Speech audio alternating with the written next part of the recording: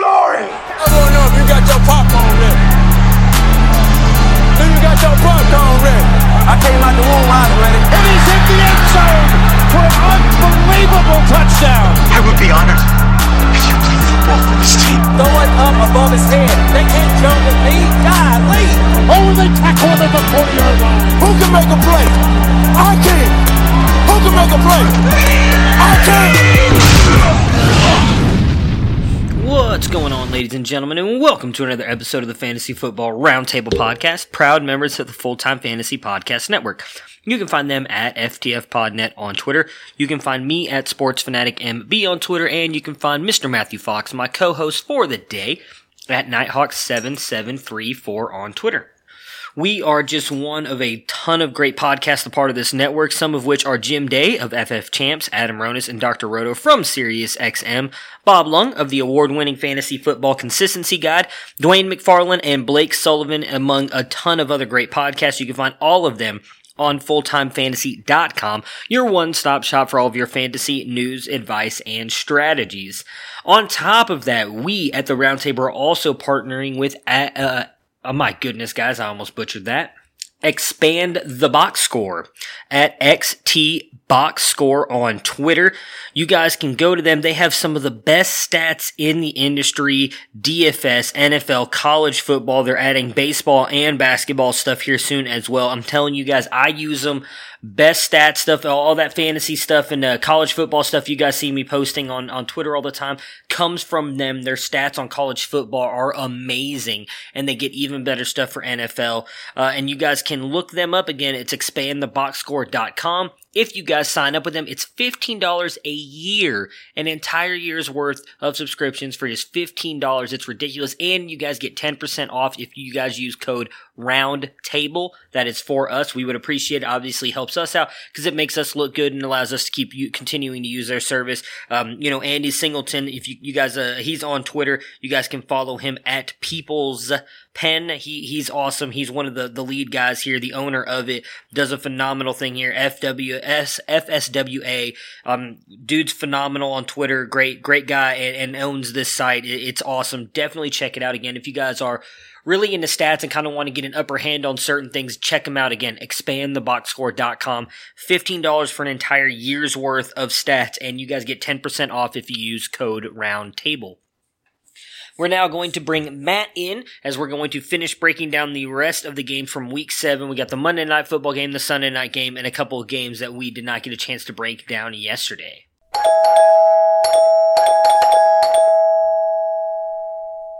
Hello! All right, and Matt is back with us. Matt, how's your Tuesday been going for you so far? Going pretty good. I feel like I'm doing a lot better than a Detroit Lions fan this morning. Yeah, we were just talking about that off air for a minute. I can't wait to get to that game. As many who listen to the podcast, I don't get to watch some of these games fully because I have to get up so early in the morning. So we were just talking about where I left off in the game and some of the stuff that happened that I've heard about that did not get to see. So I am excited to hear from you all the stuff that happened when we get to that game. But we're going to start off with a couple of the afternoon games we did not get a chance to break down yesterday.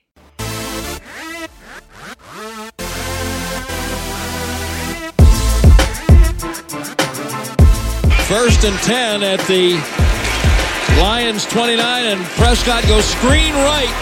Elliott down the right side to the 25, to the 20, to the 10. Elliott to the pylon. Zeke Elliott, touchdown. 38 on the screen.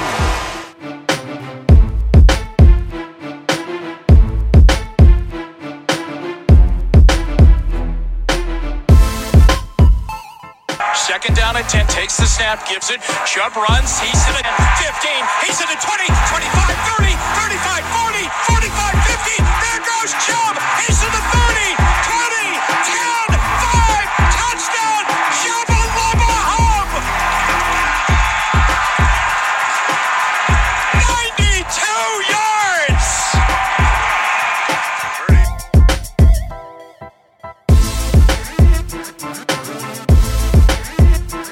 Left. Marshawn Lattimore, 12 yards from Adam. Case on a deep drop, steps up in the pocket. He'll fire to the right side, caught by Diggs. Stay up! Oh my God! Oh my God! Marty! No! 10! Touchdown!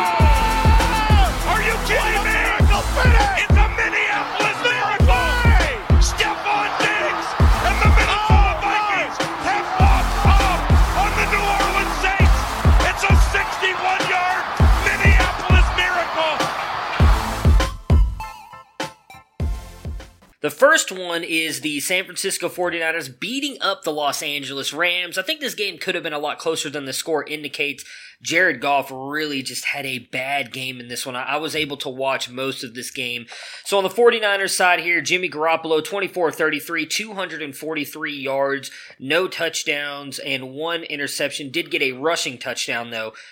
Comes in at QB 20 with 18.12 points. Tevin Coleman leads the day just a little bit over Breida in the carry department and has the best fantasy day for you. RB 17 with 14.10 points, 45 yards on 18 carries and 1 touchdown in this one. Does add 16 yards on 2 catches. Matt Breida, RB 30 with 10.3 points, 36 yards on 13 carries and adds 27 yards on 4 catches. Let's see here. None of the wide receivers did much of anything outside of Kittle. You got Dante Pettis, 45 yards on 3 catches, and Deebo Samuel, 18 on 3. Pettis, wide receiver 48 with 7.5 points. Deebo, wide receiver 58 with 6.4. George Kittle, though, continues his little bit of resurgence here, reminding us that he is still a tight end 1 option.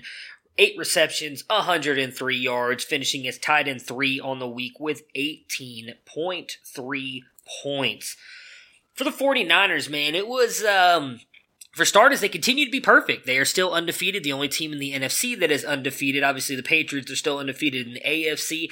Coleman, I thought he looked somewhat good in this game. He looked good against the Browns. I mean, you could argue Breida looked better in the Browns game. I think Coleman looked really good in this one. But that worries me a little bit, both of them. He did get more carries, so how would you kind of break down this backfield with Coleman and Breida? Breida has looked more explosive, more engaged in the passing game, but Coleman's really been getting more carries. How would you feel if you own both of these guys right now in fantasy? I mean, I think you're in a spot where both have value and both can be started, but you have to figure both are probably in the flex range with some upside. They're both working in there. Plus, I mean, Raheem Mostert got carries again in this game. Last week he was involved in the passing game. They're another one of these teams that they're going to do what they need to do to win on the football field. Kyle Shanahan does not care about your fantasy team. Yeah. It just more and more I feel like we'd seen it in the run up to this year, but it feels like even more so this year. There are only only a handful of backfields where there's one option. Most of these backfields are a couple of options, and if they're a good team and they're good enough to sustain it, then both guys have value. If you started Breida as a flex, you got a good return. If you started Tevin Coleman as a flex, you got a good return. If you're relying on any of them as your RB1 or your RB2, you're probably going to end up with some weeks of disappointment. But if you're playing them as a flex with upside, I think both of them have that upside for touchdowns. They both seem to be getting involved in the passing game as well. Pretty equal on the targets this week. Not too far off on the carries. I think that's just unfortunately the way it's going to be. There's a lot of backfields that are like this. Yeah. We saw, as I said, George Kittle kind of balled out in this one, dealing actually with a pretty serious groin injury as well. So for him to go out there and play the way that he did was just awesome. We've been saying it all season long. Don't worry about it. I know I've said multiple times on the podcast already that he, up till this point this year compared to last year, he had more fantasy points, and we saw the season he had. So don't freak out. He was going to be fine. Again, he's just missing out on touchdowns. That's really all that's holding him back right now. But a great game for him. Much like these running backs, though, these wide receivers are really nobody's standing out. We came into the season, a lot of people really high on Dante Pettis. He's going to be the one in a Kyle Shanahan offense. He's going to get the ball, should ball out. Then you had people talking about Deebo Samuel being there in the slot, this rookie that was going to be phenomenal. I mean, can you trust anybody at this point? I would imagine you've got to roster him, but who would you roster and leave on your bench and wait for a breakout game? Or are you willing to throw one of these guys in your flex spots? I'm not willing to start any of them right now. I feel like Deebo Samuel is the one that I still feel like needs to be rostered every week. I think he has talent, but then again, it's really tough. I'm rostering him in a few teams, even a few redraft leagues. I don't feel good enough about putting him in an actual game, but I feel like he's maybe got the most talent and the most upside. It is like the running backs in terms of a lot of different guys are potentially getting involved, but it's not like them in terms of you don't have a very good feel about a safe floor. This week, Pettis got 6 targets, ended up catching 3 for 45, but we've seen several games so far this year where he got nothing. So, I mean, that's not a week-to-week. We're getting toward the part of the season where there's going to be enough injuries and bye weeks that you may have to take a chance and just hope for the best. But Samuel's probably the one I feel the best about rostering. None of them do I feel good about playing. Gotcha. Yeah, I think, what was it? I'm trying to remember what game it was. Against Cincinnati was the game he went off, and I own him too in a league. I'm debating on dropping him because I need a defense, and he's really, for me, the only droppable player I have because I don't want to drop the other guys on the bottom of my roster are Chase Edmonds and Hunter Henry, and I don't want to drop Chase Edmonds just in case something happens to David Johnson because I have a feeling if I drop Edmonds, the Johnson owner is going to snag him up, so I want to hold on to him. So I kind of feel like Debo's the guy that I got to let go. Haven't decided yet, but yeah, I'm right there with you. I think he is the guy, but I just don't think, unless you just get lucky and throw him in your flex spot, and that's the week he goes off like he did against Cincinnati, I would not feel comfortable starting him. Trying to pull up his schedule here. I mean, they have, let's see here, who do they got? Washington. Well, Washington might not be a bad game, which is this week, but then Carolina, Arizona, probably a good matchup, Seattle, Arizona. So they don't really have many good matchups moving forward. That Washington game this week might be one that I'd be feel safe throwing him in there. Outside of that, though, yeah, I feel like he's got to be on your bench until he establishes more of a role. On the Rams side, Jared Goff just struggles mightily in this one. I mean, barely registers fantasy points. Comes in at QB, I just lost it. Here we go. QB 28 with 4.37 points. Goes 13 of 24 for 78 yards. No touchdowns, no interceptions. Malcolm Brown, the guy that we all thought was going to come in here and just dominate with Gurley being out, gets 11 carries and gets you a whopping 40 yards. So he comes in at RB51 with 4 points. We actually saw Darrell Henderson out there quite often, the phenomenal rookie a lot of people were hyped about. A lot of people, in all honesty, were kind of upset he got drafted by the Rams because they thought he could have a shot to be a starting running back in the NFL. 39 yards on 6 carries, added 1 catch for 9 yards. Did have a fumble in this one. Not really his fault, though. I don't think. Well, no, yeah, it was. I'm thinking the wrong game. Yes, it was his fault. But comes in at RB. They actually didn't count the fumble against him. I remembered seeing that play on replay, too. Uh-huh. They changed that to count it against Goff because Goff had 2 fumbles, lost 1. Is what they're showing now. I thought that was an interesting kind of bailout because I know on Sunday there was a lot of talk about him having fumbled. Yeah, well, man, way to just pile on Jared Goff and his bad day, fantasy people. That's just messed up in my opinion. Well, okay, so Henderson doesn't get the fumble. Does come in as RB35 with 7.3 points. The best wide receiver on the day was Robert Woods, but that's just because he gets you a touchdown in this one. RB47 with 7.6 points gets you a rushing touchdown, 16 yards in the rushing game, and just does literally nothing in the receiving game. In all honesty, none of these guys did, and I think that's just due to the 49ers defense.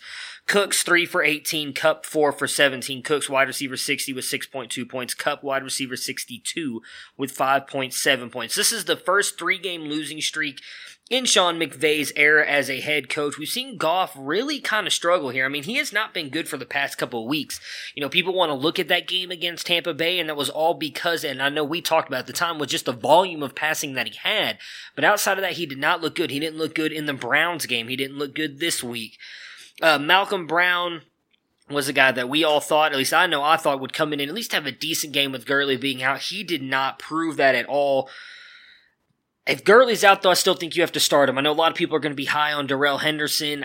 I would still go with Brown. Brown did get a majority of the carries and was on the field a whole lot more than Henderson. I know Henderson had the flashy play, but it'd be Brown for me. But for what I want to ask you, would it be Brown or Henderson for you? And are you panicking right now about Jared Goff and these wide receivers for, I was going to call them the St. Louis Rams, for the Los Angeles Rams? I don't know if I'm panicking.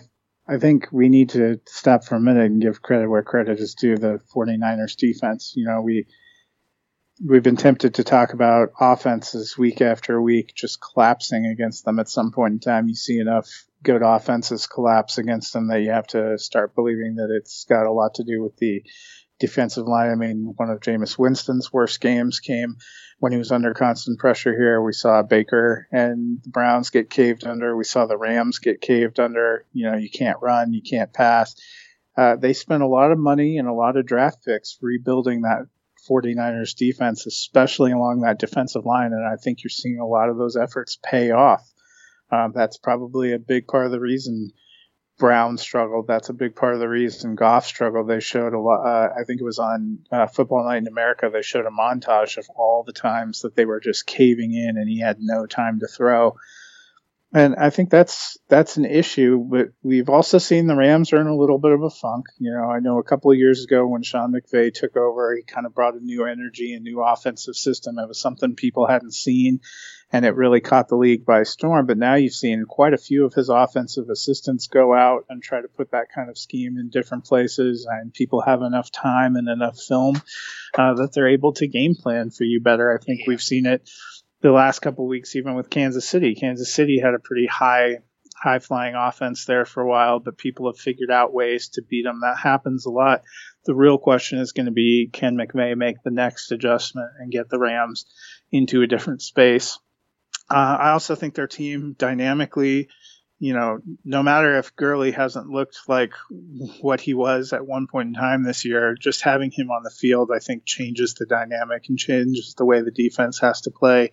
No matter how solid Malcolm Brown is as a fill-in, he is not Todd Gurley, and I think that impacts the way the defense chooses to attack. But, just a terrible game. They were just dominated from the word go. When you're leading fantasy wide receiver as a guy that caught no balls, but managed to get a rushing touchdown, that kind of tells you where you're at on the day. I think in terms of the backs going forward, Brown's probably the better play for rushing. I was interested. Henderson did get in there, did get carries, and is the only of the running backs to get targets. It does feel like with Gurley not in there, they may be looking at more of a split. Also, maybe they're feeling more comfortable that Henderson's picking up the offense. I'm sure it's not an easy system to learn. There was a reason a lot of people were high on him as the handcuff before the season started. So, Brown's probably the safer play right now, but I think Henderson bears watching. There's a reason he's been rostered in a lot of leagues. Yeah. I mean, a lot of people went out during a draft season and took him really high, expecting Gurley to kind of fall off because of the knee issue, and then Henderson would come in there and be the guy. And that might still happen. I mean, I don't think Gurley is... He obviously hasn't looked like the guy we've expected him to be, as you said, but he still looked good, and I agree with you 100%. This offense, in my opinion, is fully built around Gurley being able to do what he does first and then Goff doing what he does second. It's built on them having that threat of the run, which might be part of the reason why they struggled so much against the San Francisco 49ers. I'm with you, though. I'm not panicking. I'm a little worried about... for me, still Cooks and Woods, because we've seen that while, again, Woods got the rushing touchdown, if he didn't get that, he literally does nothing in this game. Where we've still seen Cooks and Kupp still got those targets and receptions and at least some yards, and that's really starting to make me worry about Robert Woods. This guy's finished up in the top 12 the past couple years, but I really think this offense is moving more toward Cooks and Kupp, and then possibly even Everett sneaking up there with Woods. I wanted to mention on Gerald Everett, he's had a couple breakout games. Goff missed him for a 50-yard touchdown that he was wide open. I mean, and Goff overthrew him, if I can remember. It was easily 5 to 10 yards. It was bad. And he was wide open. The nearest defender was nowhere near him. It was going to be a walk-in touchdown. So Everett could have had a really good game here again. So he might be someone, if he's still available on your waiver wires, I try and grab with Will Dissly being out. And some of the guys you have going on buys this week might be a worthwhile fill-in, especially with them going up against... I actually don't remember who the Rams are going up against. Let's see here. Who do the Rams play this week? They have got the Falcons, who have been about as good as a leaky faucet on defense. They've been allowing everything. Fire up all your Rams. Yeah, it's so it'll be a get-well week for them. Exactly. So yeah, if Gerald Everett's available, you lost Will Dissly, I would definitely grab him. Speaking of the Atlanta Falcons, that leads us right into the next game. The Atlanta Falcons losing 33-34, had a chance to tie it, and Matt Bryant unfortunately missed the field goal. The Falcons, man, have just been struggling to get right, yet they continue to produce in fantasy, which I guess is really all we care about. Matt Ryan, QB1 on the week went 30-36, 356 yards, 4 touchdowns, 0 interceptions, 46.44 points. Devonta Freeman continues to put up fantasy numbers as well. RB4, 26.8 points. 88 yards on 19 carries in this one and added 30 yards on 3 catches and 2 receiving touchdowns. Julio Jones bounced back from his bad performance last week, comes in as wide receiver 11 this week with 18.8 points, 108 yards on 8 catches. Calvin Ridley comes in at wide receiver 21, 14.8 points, 48 yards, a touchdown on 4 catches. Mohamed Sanu struggles in this one, though. A guy I thought might actually have a good game, had been doing really good so far this season. Comes in at wide receiver 61 with 5.9 points, 29 yards on 3 catches. And then Austin Hooper, tight end 1. 117 yards on 8 catches and 1 touchdown to come in as tight end 2 on the week with 25.7 points. You've been talking about Hooper really since the beginning, saying that you thought he was going to have a really good year, and that has been a great call for you. I mean, really outside of him, Julio, I guess you could probably start throwing Ridley in your flex every week. He seems to kind of bounce back from his early season struggles. I still believe in Sanu. I know he struggled in this one. But Devonta Freeman, he's my main guy for us, because me and you have both been saying for the past couple of weeks, you need to sell high on him now because he's been going good. It's now 3 weeks in a row that he's actually finished with a lot of fantasy points. Granted, I'm going to admit the very first week was a lot of luck. He had horrible stats. It was the touchdown that saved him. But the past couple weeks, he's slowly looked better. I can't remember if you were on the same train as I was that he might have a chance to be the bounce-back player of the year here. I know Dennis was. So what are your thoughts on Freeman? Are you still on the sell high train? Or are you starting to come back a little bit and be like, maybe I can trust putting him back into my lineup? I still think, if you can sell him for a lot, that may end up being better in the long run. They have offensive line problems, which is, I think, going to hamper his ability to be productive as a rusher. What's been encouraging, when he really burst out a few years ago, it was because of his prowess as a receiver. And I think the last couple of weeks, what we've seen is he's catching passes and he is turning them into things. He got 2 receiving touchdowns yesterday. That's not going to happen every week, but I think if he is going to keep getting the receiving work, that's going to give him a more steady floor that I don't think he would get from just rushing alone. I still don't think they're a very good rushing offense. They've also lucked into Arizona's not a great defensive team, so it was a good matchup. But they're going to have games with the Saints, games with the Panthers, games with much better defenses, and I think that's going to be a little bit of a concern. But if he can be part of this passing attack and can get some goal line looks, that gives me a little bit more confidence.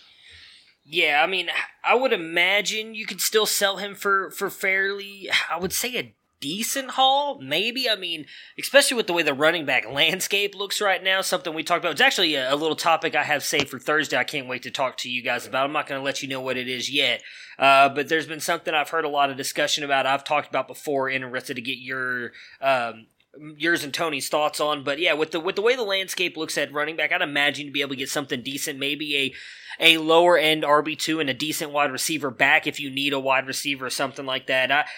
I kind of am leaning right now toward keeping him just because I actually have him in a couple leagues, and I'm like, man, just due to, again, the running back situation, I probably am going to end up keeping him. But if you can get a good haul for him, I'm always up for trading aging running backs that I don't think are going to be that good in the coming years.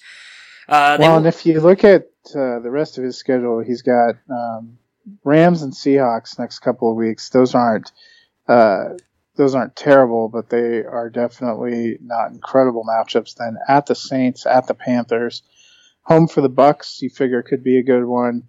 Saints again, Panthers again, at the 49ers, Jaguars. I think it's fair to say that they've played some of the crappier defenses that they're going to face earlier up in the season. So, it's tough. It's just tough when offensive line is your issue. And you're the running back or the quarterback, it doesn't take much for a good pass rush to get going and to kind of cripple what you're trying to do.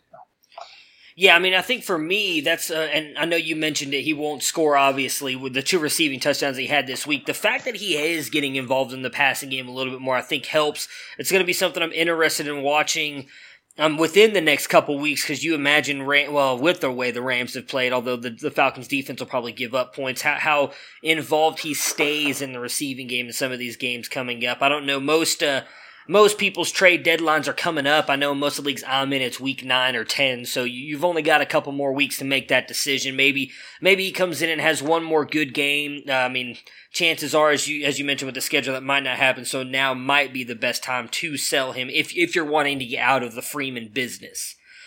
For the Cardinals side here, Kyler Murray balls out again. QB2 with 41.55 points in this one.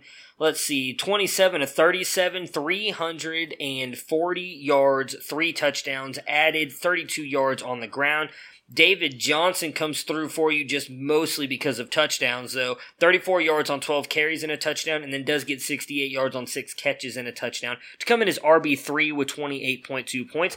Chase Edmonds actually plays pretty well, mostly being a backup here. 33 yards on 2 catches and a touchdown, and 34 yards on 5 carries to come in as RB15 with 14.7 points. Larry Fitzgerald, 69 yards on 6 catches to come in as wide receiver 23 with 12.9 points. My goodness, I always get this name. This is Demir Bird, 60 yards, 2 catches, wide receiver 45 with 8 points. And Max Williams at tight end, 34 yards, a touchdown on 3 catches to come in at tight end 6 with 13.5 points. The Cardinals and Murray, they continue their winning ways. I mean, Murray continues to move up the QB charts. A lot of people were down on him coming into the year. He has been right up there as the top 12 quarterback all season long, and with him continuing to run the ball, I think he's going to keep moving up higher. I think he has a chance to finish in the top 10 to 8 quarterbacks this year. Johnson and Edmonds are both fantasy relevant, though I don't see that happening moving forward. Do you? Do you think Edmonds gets more work with the chances of Johnson being beat up, or is Edmonds really just a clear handcuff? Hard to say. It's hard to say how much of his involvement this week is because they were babying David Johnson, who obviously was kind of a game time decision to play this week. But, I think Edmonds has shown some pop. He certainly showed some pop, almost 7 yards a carry. Rushing, caught the passing touchdown. I think he's a guy that could easily find himself getting more involved, especially since they've had such trouble keeping wide receivers healthy and on the field. I think it's a situation where they might be supplementing a little bit, sort of the reason that I've thought that even with Melvin Gordon coming back and taking the rushing work, that Austin Eckler could stay involved because he's a decent receiver and because they've had so many other injuries. I think you're seeing that a little bit with Arizona too. Just trying to get some playmakers and some weapons out there. When you're that air raid offense, you got to try to use everything you got. Yeah, I mean, if he could continue to get work in the receiving game, I think that'd be great for him and anybody like myself who owns him, as I was just mentioning, and you're not the David Johnson owner, because that could really kind of increase his value again in a weak running back market here. Max Williams, what do you think about him at tight end? We've constantly talked about how weak that landscape is at tight end. Got a bunch of people on bye this week. Again, we already mentioned earlier, Will Dissly out, and yesterday's podcast talked about Gerald Everett. Are you willing to pick him up and take a shot on him, possibly being a viable fantasy tight end? I don't know. It's hard to say. He had 3 targets, caught them all, 34 yards and a touchdown. You saw Charles Clay getting involved, 2 getting a couple of targets. Hard to say, too, if it was just also kind of the same product of not having as many receivers or trying to get a lot of people involved. I think I'd need to see it a little bit more first. Yeah, so just to give you guys an idea of what he's done, and it's really been nothing. Week 1, 1 target for 15 yards, or 1 target, 1 reception for 15 yards. Week 2, 1 target, 1 reception for 21 yards. Nothing in week 3. Week 4, 1 target, 1 reception, 21. And then week 6 here, week 5, I'm sorry, 1 target, 1 reception for 7 yards. So has not been that involved in the offense. So really, I guess what I'm saying, and probably what you're saying here too, is don't buy into the 1 touchdown. There's probably better options you can grab. He does not seem to be involved in this offense whatsoever. Next up, the Titans and the Broncos. The Titans get blanked here by your Denver Broncos, 0-16. I was able to watch some of this game, but not most of it. As I tend to do, I come to get your analysis on these games because I know you are tuned into the Broncos side. On the Titans side, though, Ryan Tannehill replaces Marcus Mariota in this game. Tannehill, 13 of 16, 144 yards and an interception, comes in at QB 27 with 7.61 points. Mariota comes in at QB 31 with 0.67 points, 7-18, 63 yards, 2 interceptions.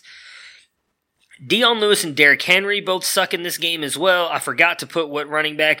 Dion Lewis was, I believe, running back 46 with 4.9 points in this one. Negative 1 yard rushing, but does add in the receiving game. Was actually out there quite a bit there in the receiving game due to them being behind. Gets 3 catches for 20 yards. Derrick Henry, 1 catch for 5 yards, adds 28 yards on 15 carries to come in as RB49 with 4.3 points. Adam Humphries, wide receiver 30 with 10.7 points, 47 yards on 6 catches. And then Corey Davis actually looked to be somewhat relevant with Ryan Tannehill, 36 yards on 3 catches, 8.10 points. Delaney Walker, tight end 18 with 7.3 points, 43 yards on 3 catches. So as I mentioned, the Titans benched Marcus Mariota and put in Tannehill. Mike Vrabel has come out and said they have not decided on who will start week 7, but they will announce it eventually. Don't know if that means they're going to try and go back to Marcus Mariota. They're just going to leave Tannehill in. Regardless, I think for me, the only player worthy of starting in the receiving core in general is Humphries. He has looked good the past couple weeks. A low-end wide receiver 3 or possible flex option. As much as I love Delaney Walker, he's just not getting the volume. What do you think about that? And then we'll talk about Derrick Henry. The only Titan that I'm starting is Derrick Henry. Oh, okay. So you're not worried at all about the one bad performance here? You think it just goes to the Broncos doing a good job and kind of locking up this running game? You're not worried about him reverting back to what we've seen the past couple years? No, and he's still getting a lot of the work. It was just a really bad game. Their line was having a lot of trouble. They weren't blocking very well. Henry actually got targeted a few times, and Mariota just missed him so badly that he wasn't able to get reception, or else he would have gotten a couple more catches. And Adam Humphries really was getting most of his work once Tannehill came in. That makes sense, though. And they were just throwing all the time, so I think I would really urge caution with that, waiting to see who the quarterback is. They made a couple of nice plays to A.J. Brown, too, that were called back penalties. He had 2 offensive pass interference penalties on himself that really were kind of interesting calls, interesting plays. So this is one where I think the box score is a little deceptive. Gotcha. I mean, so on the Adam Humphries thing, that was why I put it on there, though, because I do know he was getting most of his work with Tannehill. I do think if Tannehill is named the starter, that's another reason why. I'm not trying to say he's Jarvis Landry, but we saw how relevant Jarvis Landry was in Miami when Tannehill was the starter, because he just tends to go to the slot wide receiver so much that I do think if Tannehill is named the starter, Humphries could be a guy with a little bit of upside, because we saw him last year in Tampa Bay. He has that upside to be a worthy starter when he gets the volume. With Tannehill in there, I think that could happen. I am glad that you said, well, I'm not really glad that you said that about Derrick Henry, because I don't think Henry is that good, and I was kind of hoping this was going to be the start of the bad trend to prove me right. On the Broncos side... Well, I think you're going to have games like that from Henry. I think we've discussed before, but yeah. He's still getting the volume. And this is actually one of those rare situations where you can pin down a one back in the backfield that's getting pretty much all the work. And it's him. Lewis was out there a couple of times, caught a couple of short passes, but he's not really a factor in this backfield. Derrick Henry is the one they go to when they want to run, and this is a team that would like to run.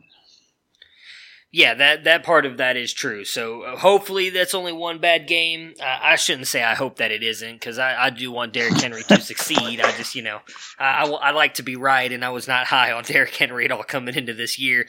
On the Broncos side, Joe Flacco, QB 25, 9.48 points in this one. Not a great game for him overall. 18 of 28, 177 yards and an interception. The GOAT, Phillip Lindsay, continues to produce in real life and in fantasy. 70 yards on 15 carries and 1 touchdown in this one. Adds 5 yards on 2 catches to come in at RB13 with 15.5 points. Royce Freeman, RB18 with 14.1 points.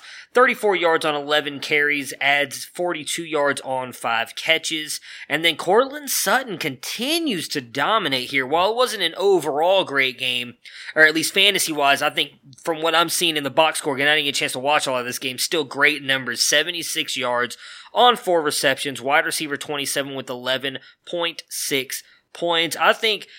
I know we've talked about it a little bit. You've talked about how it's going to be frustrating owning Lindsay and Freeman. I still think Lindsay's got to be an every week starter. I think he's proven, especially with what he's done lately in the running game. He's involved in the receiving game for the most part. Just continues to put up points. I think there's no way that you can worry about Royce Freeman at this point until something happens to Lindsay. I love what we've seen out of Courtland Sutton. We've talked about him a lot. I just kind of want to get your thoughts on the Lindsay Freeman debate, and then are we worried and possibly bailing on Emmanuel Sanders? Again, I didn't get a chance to watch this game, but I saw he only had the 1 catch on 3 targets for 0 yards. So what's going on with Emmanuel Sanders? After a wonderful first game, he's really kind of disappeared. Sanders had a knee injury early in the second quarter and missed the rest of the game. Okay, well, that answers the Sanders question. So how about Lindsay and Freeman? Yeah, I think the frustration is going to be Lindsay, has played very well and seems to be, to me, the better back. He's making more yards in between the tackles. He also, in the last few games, has exploded for big plays. They are using him around the goal line, which I like. Something that was very frustrating to me is it kept ending up dropping the ball down to Freeman on these third down passes and not converting. Okay. So it looks good for him in the box score that he caught 5 for 42, but I don't think it was actually good for the Broncos in real life, because often he catches the ball and then he's kind of down and out where he is.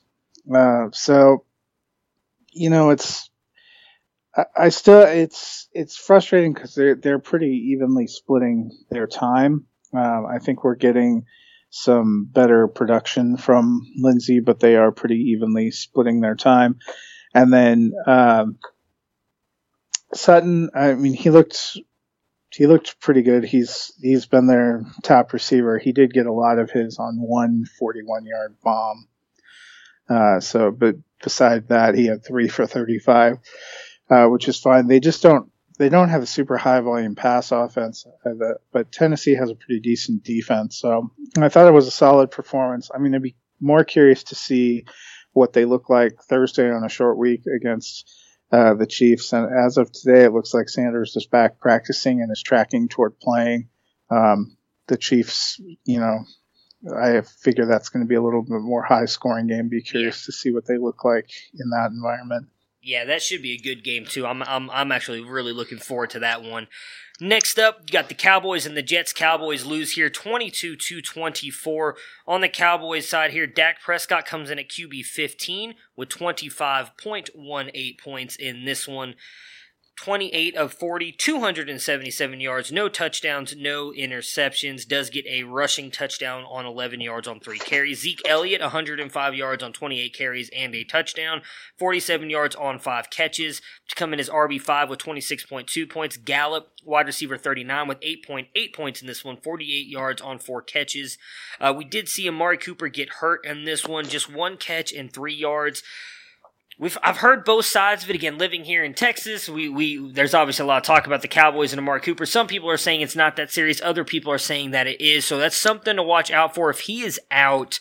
Obviously, I think Gallup gets a tick up. We saw My goodness, what was it? Tavon Austin and Wilson. Cedric Wilson got a little bit more run here, but that was also because Devin Smith, who kind of stepped up for Michael Gallup when he was out, was inactive, as was Randall Cobb, who was hurt as well.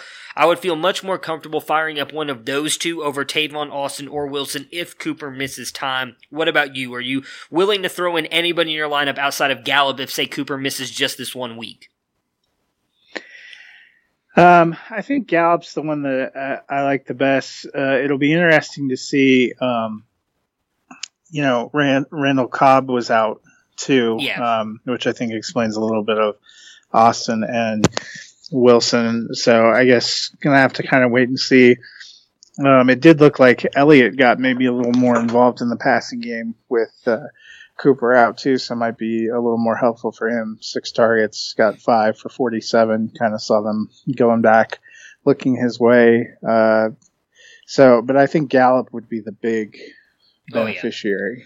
And just a reminder to everybody, they are playing the Philadelphia Eagles, who got torched by Stephon Diggs this past week. So it should be a good game for them if Cooper does not make it back. Even if Cooper does make it back, I would expect a big game from Amari Cooper as well, but definitely something to watch. We'll talk more about that coming into the weekend if we hear anything by, say, Thursday. On the Jets side, I mean, the Jets looked good. It's really interesting to think what the Jets could possibly be looking like right now had Sam Darnold not gotten mono and missed multiple weeks, get their first win in this one.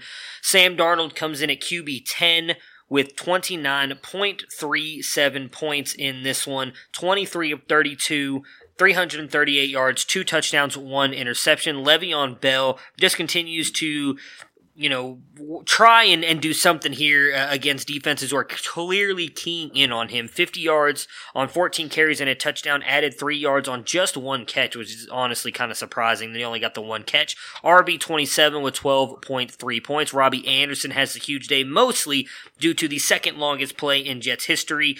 92-yard touchdown pass outside of that 5 yards, 125 yards on the day to come in as wide receiver 7 with 23.5 points. And then Jamison Crowder has a resurgence here with Sam Darnold. 98 yards on 6 catches. They were looking his way quite a lot.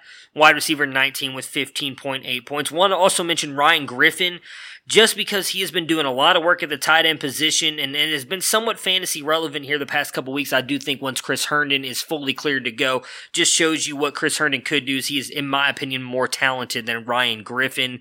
Darnold was back, looked good against a good defense. So with him being back, obviously we were all starting Bell. There was no worries about him. But are we now back into trusting Robbie Anderson and Chris Herndon when he comes back from injury?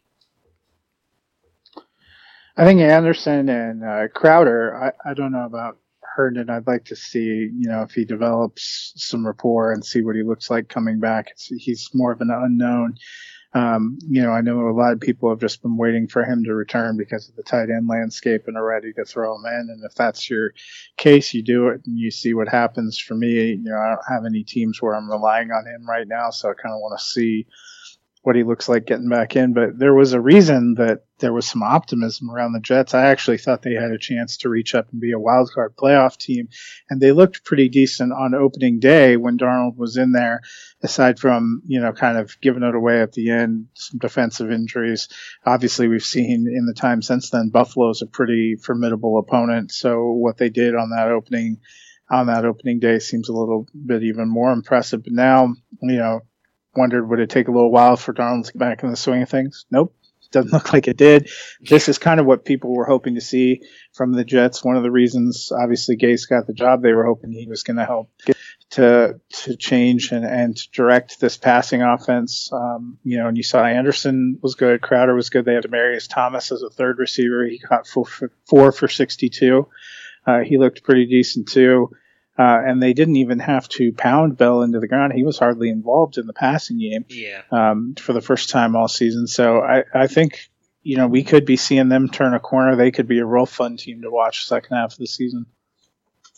Yeah, and what's interesting about them, too, so for starters, Jamison Crowder might have been dropped in a lot of leagues due to him literally doing nothing while Darnold was out. So I would definitely think about picking him up. As long as he's healthy, he could be a PPR machine. I just want to read this off to you guys really quick because this is going to be very interesting for the Jets. If you own any of these players, what you've got coming up in the next few weeks, they have the Patriots and the Jaguars, which I do think could be tough matchups. But then after that, the Dolphins, Giants, Redskins, Raiders, Bengals, Dolphins, Ravens, Steelers. So obviously outside of those last two, in Ravens and Steelers, a lot of good matchups. I know the Raiders have been playing well, but they're still top 5 in giving up passing yards right now. Sam Darnold, I think Robbie Anderson and Jamison Crowder, as you pointed out, could be really big down the stretch here. I doubt Robbie Anderson's available, but Darnold and Crowder in some redraft leagues, I guarantee you are available. If you need a QB with a lot of upside, I would not be against grabbing Darnold and seeing what he can do here. I like the way that this offense looked again against a good Cowboys defense and what they've got moving forward. The Sunday night game, not at all what I expected it to be. The Steelers 24, Chargers 17. We saw Devlin Hodges come in and for the most part kind of hand the ball off to James Conner, who had a phenomenal game in this one. Hodges does go 15 of 20 though for 132 yards, 1 touchdown, 1 interception to come in at QB 23 with 13.8 points. James Conner, RB1 on the week, 41 yards on 16 carries and a touchdown, added 78 yards on 7 catches and a touchdown, and that's really it. Nobody did anything else of relevance here. We saw Benny Snell get a little bit of work, 14 yards on 1 reception, Juju just 7 yards on 1 catch, Deontay Johnson 2 catches on 14 yards. I mean, literally, Juju Smith-Schuster was the only one targeted, he was targeted 4 times, and did only get the 1 catch. Everybody else was 2, 2, 1, 1, 1, and then James Conner the 7. So clearly, I think a game plan coming in here to just have Devlin Hodges hand the ball off to James Conner. Devin Bush was really the MVP of this game and won the Steelers this game. So what do you expect from this offense moving forward if it's with Hodges? Is this it? Do you expect it to be the James Conner show moving forward? Yeah, well, and I think we saw in this game, we wondered what was going to happen with Jalen Samuels getting the D-scope and out of the picture. He had been splitting a lot of work. I think we saw with this game that the plan for the Steelers seems to be to have 2 running backs involved no matter what, because Benny Snell, 17 carries, actually got 1 more carry than Conner and was a little more productive as a runner. Behind him was also in the passing game. It feels like that's what the Steelers have decided to do. Maybe it's a product of not just Hodges, but what they have with a young quarterback in Rudolph, that they are just going to use their plethora of running backs and try to put a really heavy focus there. And I think, I love Juju Smith-Schuster. I've been trying to bang the drum of patience, but I think we've seen enough now that he is not a guy you can start with any great confidence. Yeah, I mean, I would. That was going to be my next question. I do personally. I'll start it. I think that if Rudolph comes back, you can trust putting him in there. But it goes back to what we talked about the very first time when I think Rudolph came out there and they had that first game. Is you have to lower your expectations. He's not going to be a wide receiver 1 like we all hoped.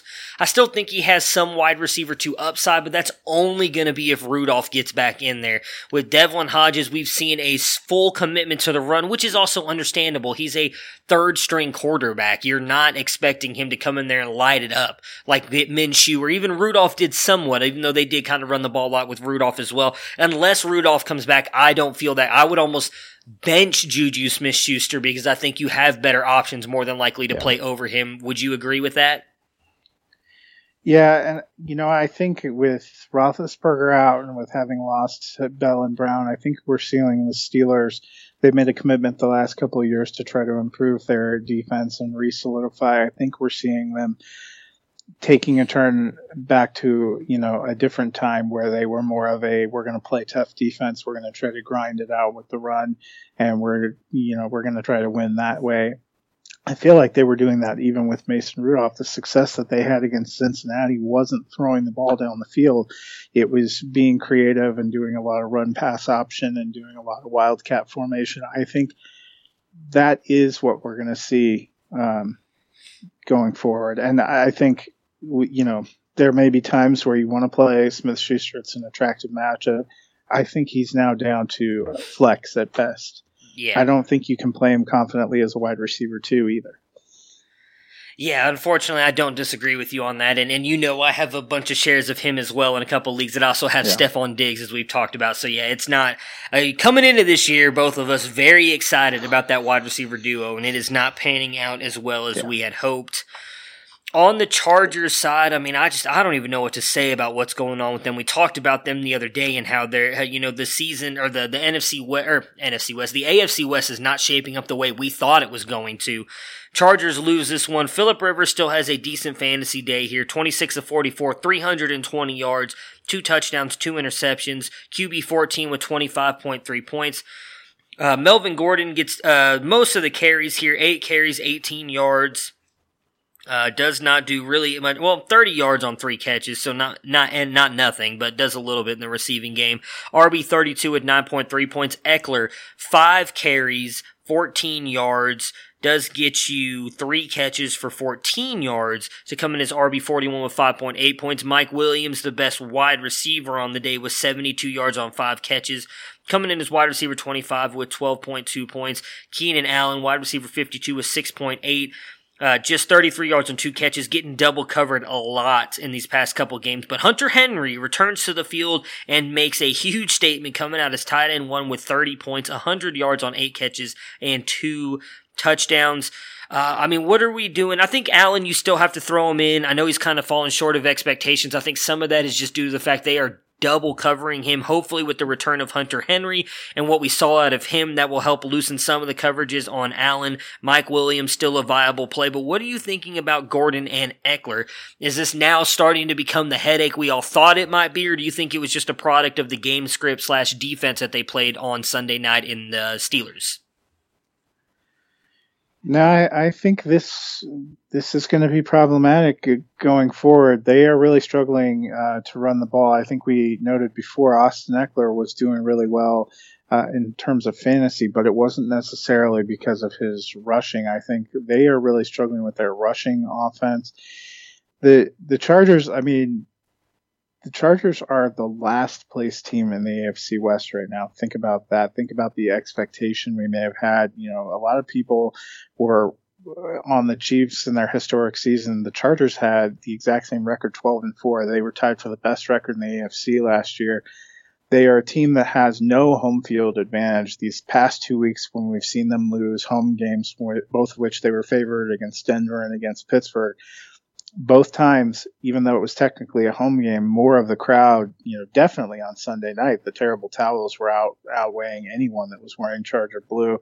I think that's beginning to take a toll. This is either the second or third year that they've been in this stadium in Carson that's small, that they never have a home field advantage. They're now 1-3 at home. They were a team that was, I think, perfect on the road last year and had taken all their losses at home. So they may do better getting out on the road where where they may face a less hostile crowd, as weird as it seems.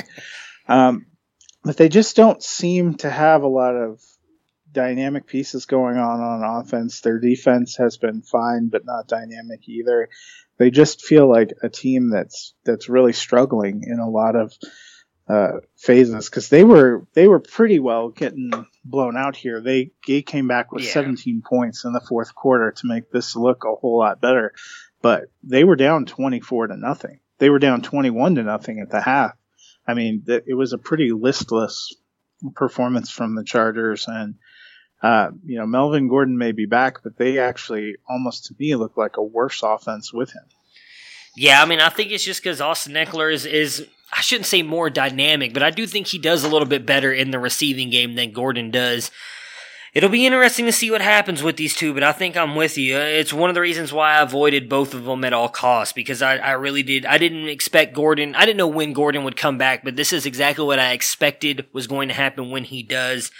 Hunter Henry, I grabbed him in a couple leagues. Hopefully, I don't think he continues to do that, but we've seen, for the most part, when he's on the field and healthy, he can be a touchdown machine down there in the red zone. So hopefully he continues to look good and is able to keep moving forward with this team, and that helps out Keenan Allen. The last game on the docket, the Monday Night Football game, the Packers pull one out of their ass, 23-22. Aaron Rodgers finishes as QB 11 on the week here. with 28.32 points in this one.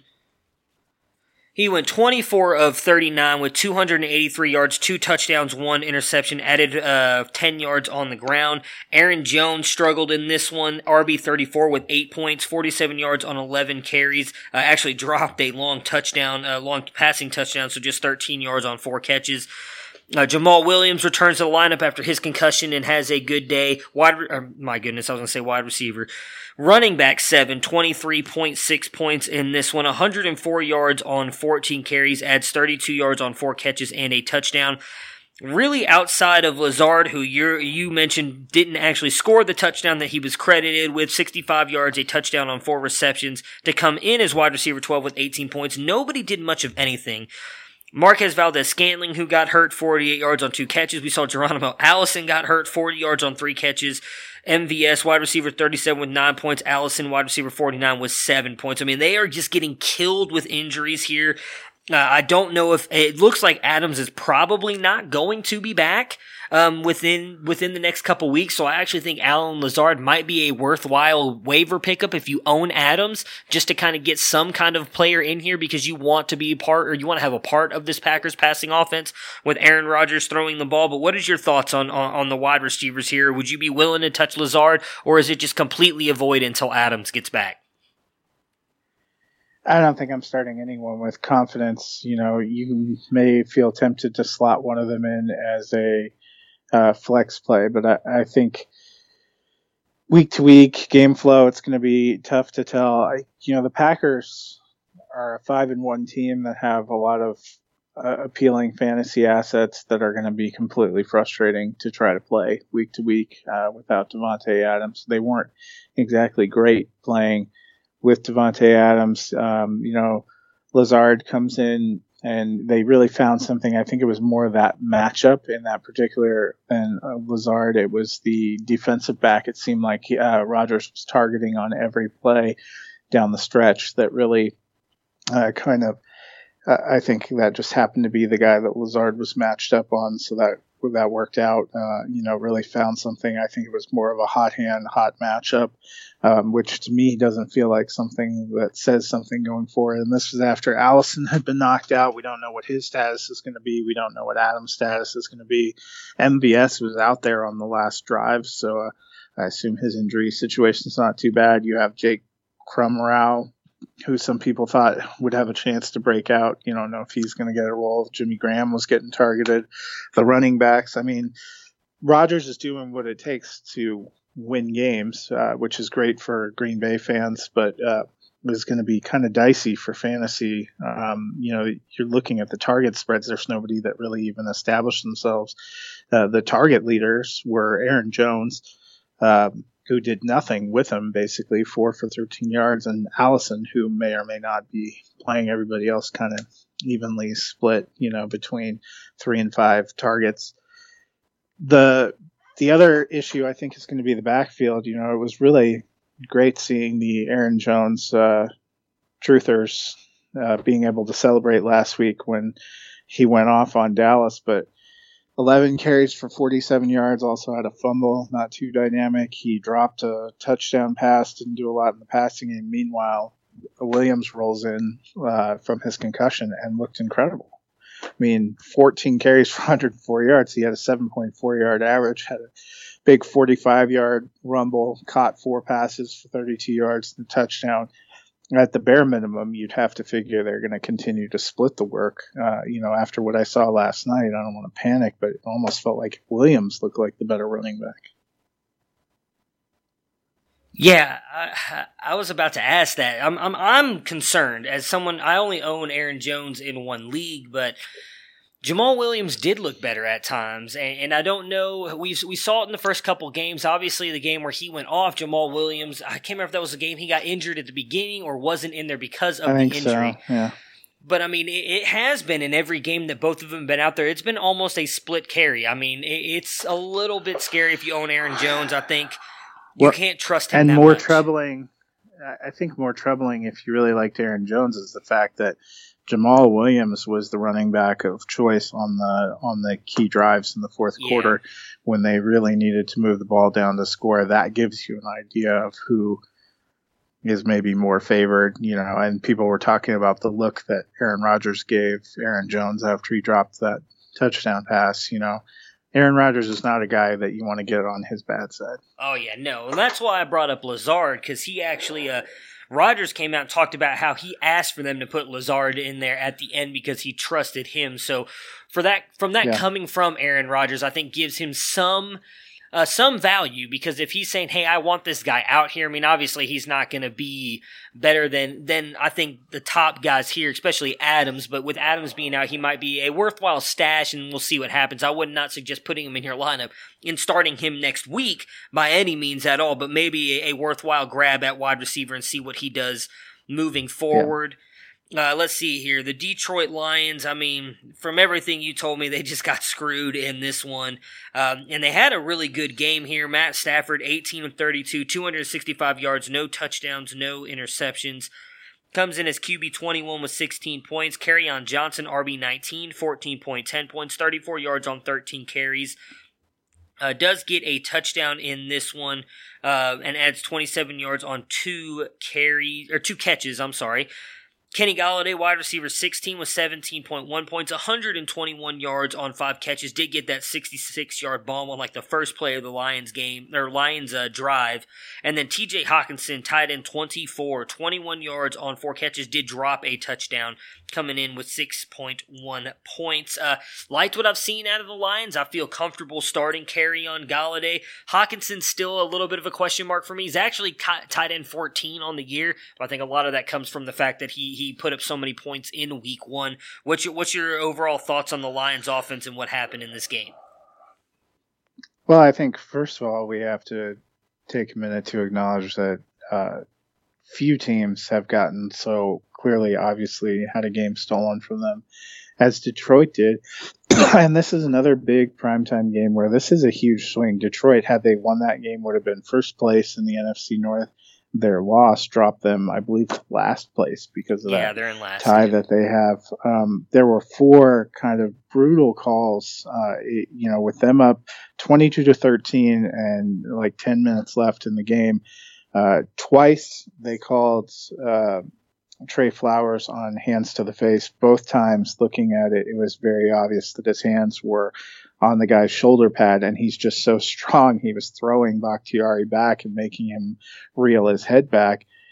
That's brutal. They talked about last night, the Monday Night Football announcer suggested, why can't this be a replay thing? John Perry, who used to be an NFL official, who's their official commentator, said you can't have replay on too many things that are subjective. I, much like Booger McFarland, responded to that by saying, I don't know how you can possibly call that subjective. Either you put hands on a guy's face or you didn't. There was nothing subjective about what that looks like. Right. So, it's almost Trey Flowers did too good of a job and drew the penalty. There was an obvious pass interference penalty that didn't get called on Marvin Jones that killed the Lions drive. The touchdown that Lazard caught in fast time, in full speed, I actually thought it was a touchdown too, but when you look at it, somebody got a still. You can see his knee is down, the ball is not over the goal line. Those plays are supposed to be being reviewed. It was just a really disappointing end for a Detroit Lions team that really gave their all and came out with a good game plan and were attacking, and I thought they did what it took to win, and it just the brutal nature of where some of these penalties and things occurred. In terms of fantasy, I think Stafford's still a good start. He seems to be back to where he was. Last year we saw him struggle. It was fair wonder, but before that, he had been a pretty valuable fantasy asset. He seems like he's kind of back there. I really like what Kenny Golladay is doing. He feels like an every week start. So is Kerryon Johnson. The rest of them, I think, are a little hit or miss. You're probably right about Hawkinson. I think you're going to have kind of boom-bust games. This was kind of a tweener game. I thought we saw the same thing you could say almost about Jimmy Graham on the other side. he's going to have some of those boom and some of those bust. Both of them kind of had tweener games here. It wasn't terrible, but wasn't what you were hoping for. Marvin Jones, kind of a little bit of an enigma too. He got 5 targets, only caught 2 for 17. Sometimes he's up, sometimes he's down. I think he's kind of in that boom or bust flex range to me too. Yeah, I mean, that's Marvin Jones is the one that is interesting to me in the fact that he had really been good the past couple years. I do think at this point he's almost matchup based. If you've got a good matchup for, the passing game, I would take a shot and throw him in there. We know Matt Stafford, like as you said, does look like he's back to what he was, and he is a little bit of a gunslinger, as we saw the whole ESPN thing do yesterday. So I would trust throwing him in there, but only in those games where it looks like he has a good game script to possibly do something. Matt, thank you so much for joining me today and breaking down the rest of these games. Hope you have a great couple days and look forward to talking to you and Tony on Thursday. Yep, sounds great. See you then. Prepare for glory! I don't know if you got your popcorn ready. Do you got your popcorn ready? I came out the womb, I was ready. And he's hit the end zone for an unbelievable touchdown. I would be honored if you played football for this team. Throw it up above his head. They can't jump with me. Golly. Oh, they tackle him at the 40-yard line. Who can make a play? I can. Who can make a play?